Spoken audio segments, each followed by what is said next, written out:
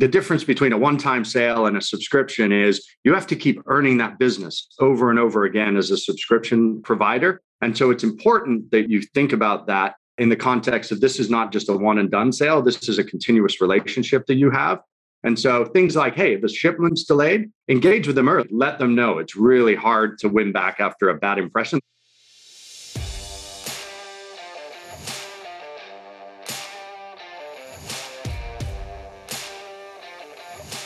Hello and welcome to the Ecom Ops podcast. We believe that there is more than enough content focused on e-commerce marketing and not enough content celebrating the real heroes of e-commerce, those running the operation. Each week, we find and interview an e-commerce operations expert to share the secrets behind how some of this industry's most exciting businesses are run. I'm your host, Norbert Strappler, the CEO of SyncSpider. Hello and welcome to another Ecom Ops podcast. And today I have a very special guest with me. It's Adam from Chargebee. Hey, Adam, great to meet you. Great to have you here.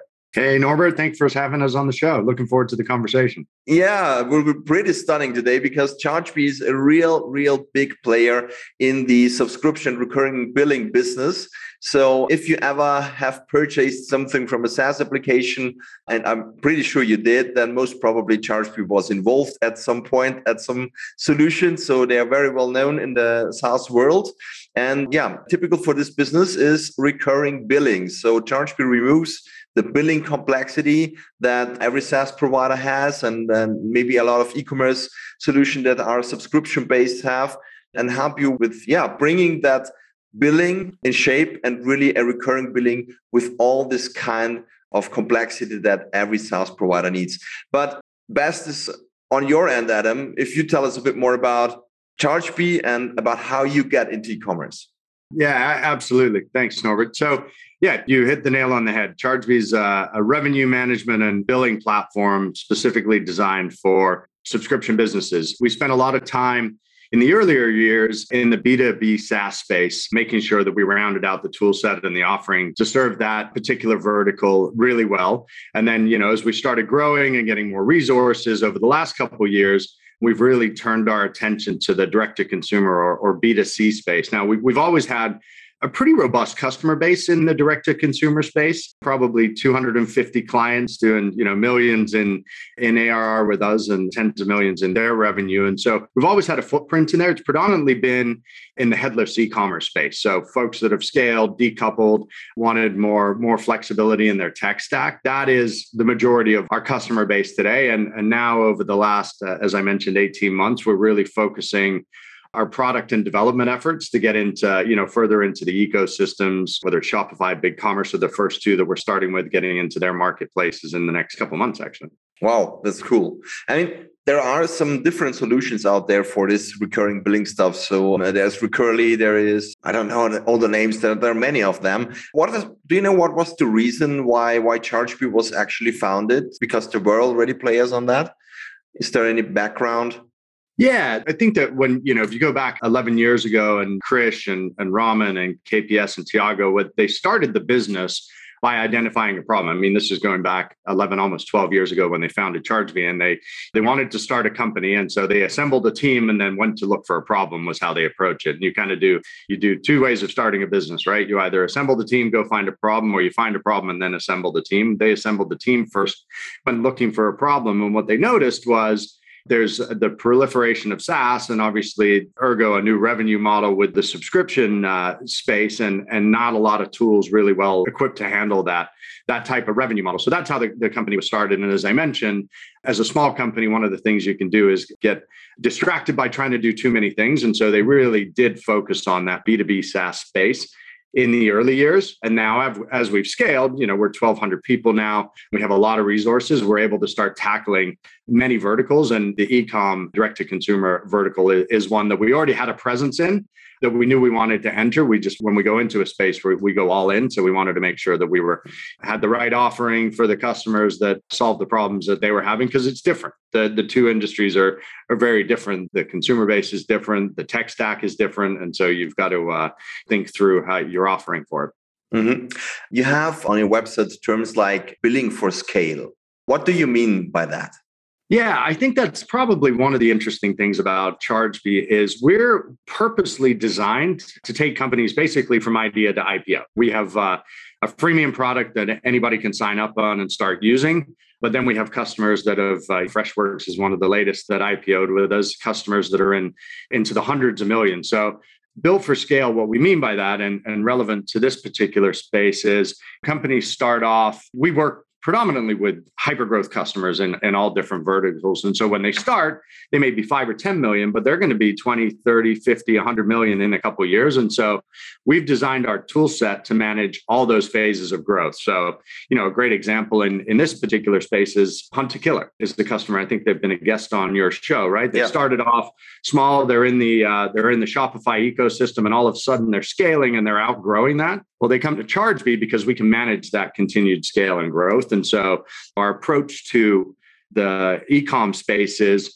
we've got a really robust platform to manage that scale. And we need to be in these marketplaces like Shopify and BigCommerce, Magento, WooCommerce, all those, but we're not building our tech stack around that. And so as customers scale and maybe they outgrow whatever technologies they're using, they can continue using Chargebee to manage that scale. Mm-hmm. That's nice. That's really nice. And I know what that means because for our own SaaS products in Spider, we are, of course, using Chargebee as well. And it really helps. We have had a self-hosted solution before. And at some point, it's simply not possible to handle that anymore, or you have enough resources to do that. And so a tool like Chargebee really can help you when it comes to accurate billing and growth because it's stable. It's like having Shopify for a web store. You do not need to take care about the infrastructure behind that. It simply works. And this is, I think, the most important fact about that. So you have seen a lot in recurring billing, I assume. Tell me a bit about what have you seen, what can go wrong, or what do people wrong when they consider some kind of subscription-based billing?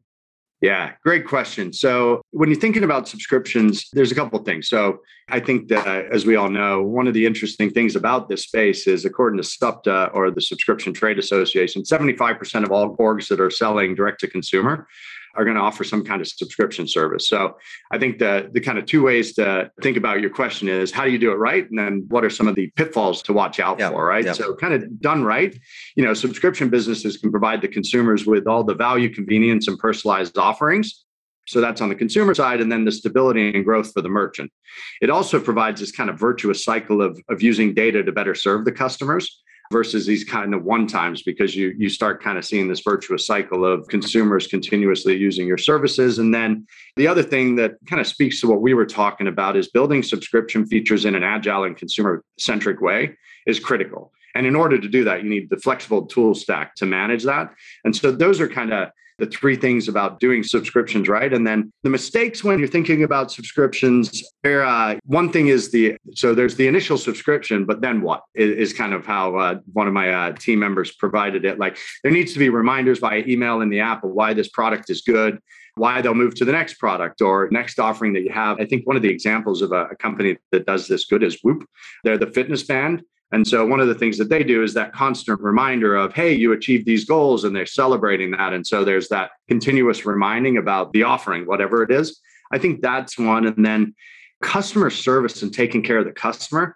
When the difference between a one-time sale and a subscription is you have to keep earning that business over and over again as a subscription provider. And so it's important that you think about that in the context of, this is not just a one and done sale. This is a continuous relationship that you have. And so things like, hey, if the shipment's delayed, engage with them early. Let them know. It's really hard to win back after a bad impression. There's lots of tools in the space as well that help you manage all these post-sales and delivery elements and touch points with the customer.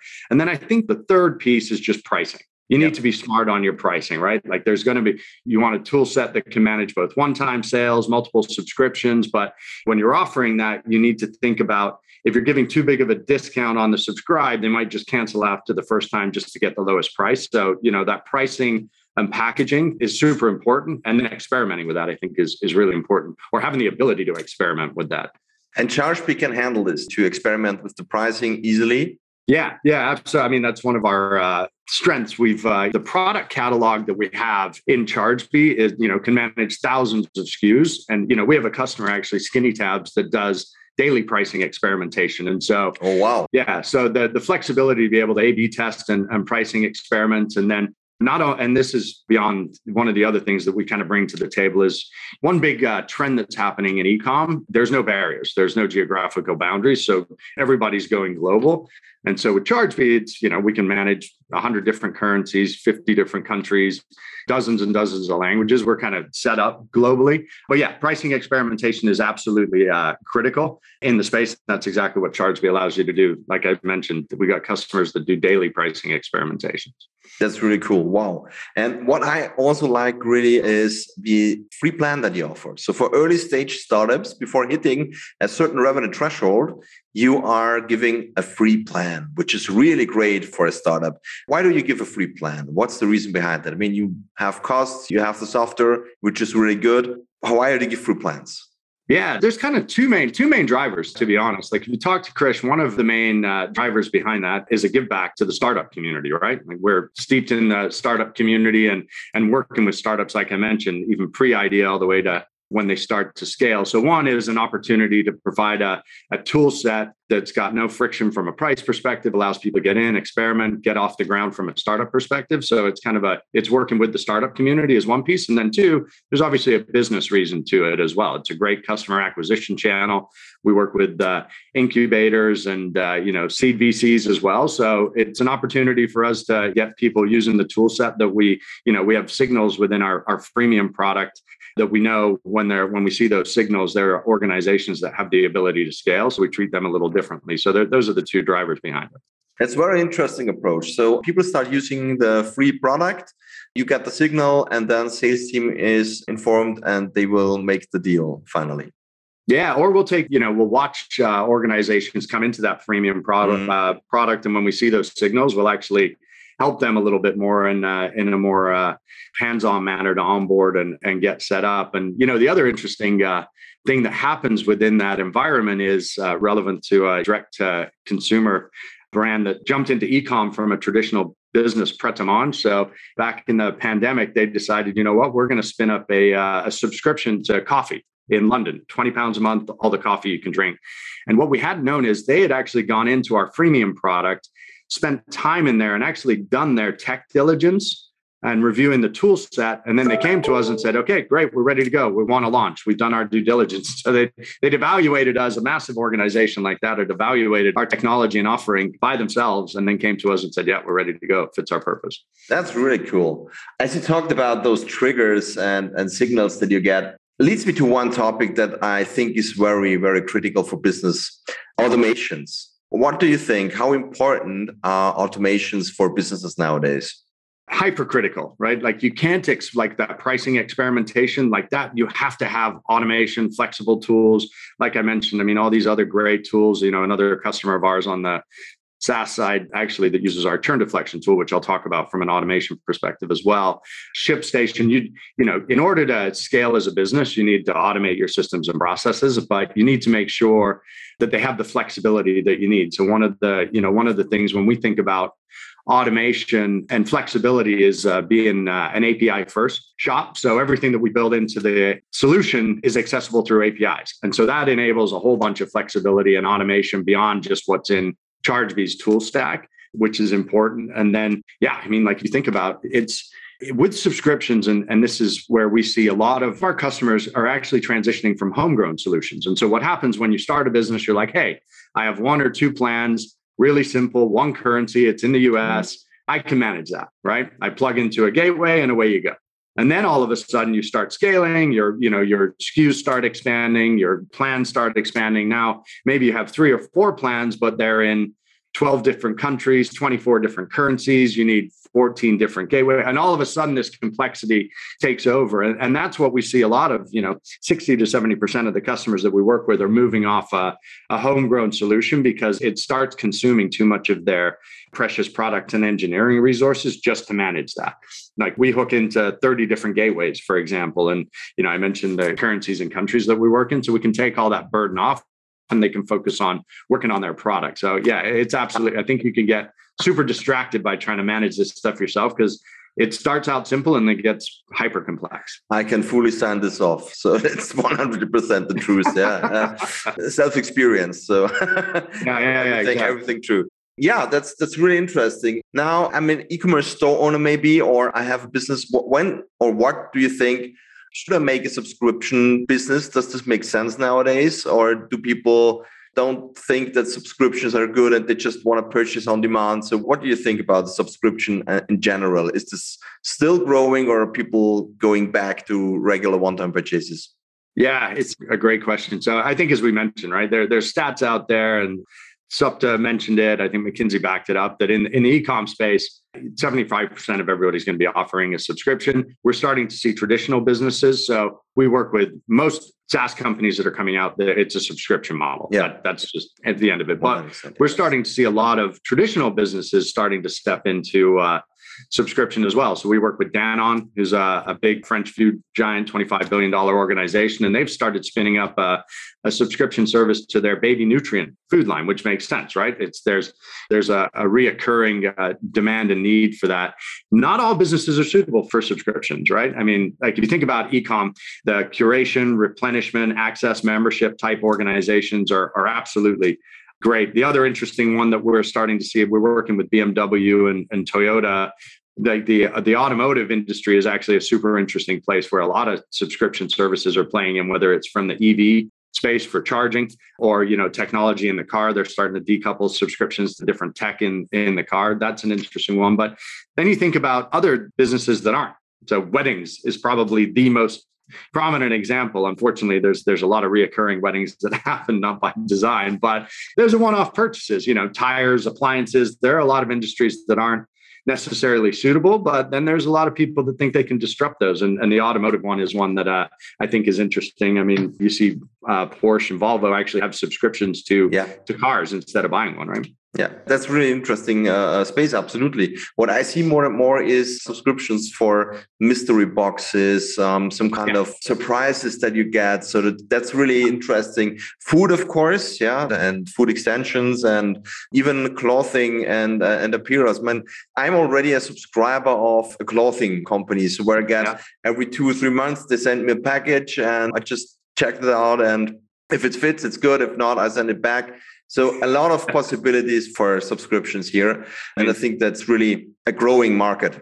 Yeah, Stitch Fix is a great company that does that. One of our customers, Tokyo Treats, kind of has a Japanese curated snack box, and they're actually using our billing and automated retention tool. That's one thing that when you mentioned automation, one of the recent acquisitions that we did was a company called Brightback. They're now Chargebee retention. But one of the areas that they've automated, so we've automated the billing and revenue side, but they've actually automated the churn side of the business. So if you think about subscriptions, going back into kind of the nature of subscriptions, there's your acquisition, and then retention is critical. And so it's actually an automated customer retention tool for high volume subscription services. And so what they've done is they've basically automated the interception of churn. So when someone goes to cancel, they personalize that cancel experience by creating tailored offers based on the customer, the product that they're using. They can A/B test that in an automated fashion, and the tool starts learning which one's more successful in deflecting that churn. And they work with companies like in the e-com space, Freshly, MeUndies, Vital Proteins. And so, really, really interesting and innovative tool set, very, very much designed for that kind of D2C, e-com, high volume subscription space. Awesome. Really, really interesting. Adam, last question for today. Who has taught you the most about e-commerce in your career? Wow, that's a big question. As I mentioned, when we're stepping into this space, I actually played a little bit before I joined Chargebee in card-linked offer space. So we were working with a lot of companies in the e-com space, Fanatics, and a bunch of other companies. So I actually learned a ton in that business because we were working in a lot of e-com spaces. But from there, over the last 18 months, just working with our customers, Guy Marion, who's the CEO of Brightback, who had built that company that we just acquired, a wealth of knowledge in the e-com space because that's 70% of their customer base. And then some of the team internally that we built around Kelly that heads up our e-com efforts. I mean, I'm always learning from these folks. But yeah, guys taught me a lot over the last kind of 6 months since we've acquired this business. Yeah, yeah, I assume that. It's really interesting. Thank you so much for your time, Adam. Really was a pleasure talking to you. And guys, don't worry about this subscription business. I mean, there's a great tool out there. It's Chargebee, and you can start using it. I mean, there are a lot of great tools out there for subscription businesses. And just don't be afraid of starting that. It's just another kind of business, but actually you're doing the same. You have a monthly income and you send out the good monthly, or you sell your software subscription. I mean, the most important fact, and what you've seen today as well, and you need to stay flexible. Once it starts growing, you need to stay flexible. You should not take care to implement everything or develop everything yourself. This is really time consuming. I mean, I can really sound it off. It's a lot of time we invested for our solutions before we migrated to Chargebee. And this is really a big fact that as a cloud solution or a provider like Chargebee can help you with the growth. Okay, thank you so much. Have a great time. And guys, don't forget to subscribe to our podcast. See you soon. Thanks, Norbert. Bye now. Bye-bye. And that's it for this episode of the Ecom Ops podcast. If you enjoyed listening and would like us to find and interview more e-commerce operations experts, please search for Ecom Ops podcast in your favorite podcast listening app, and then subscribe, rate, and review. Until next time.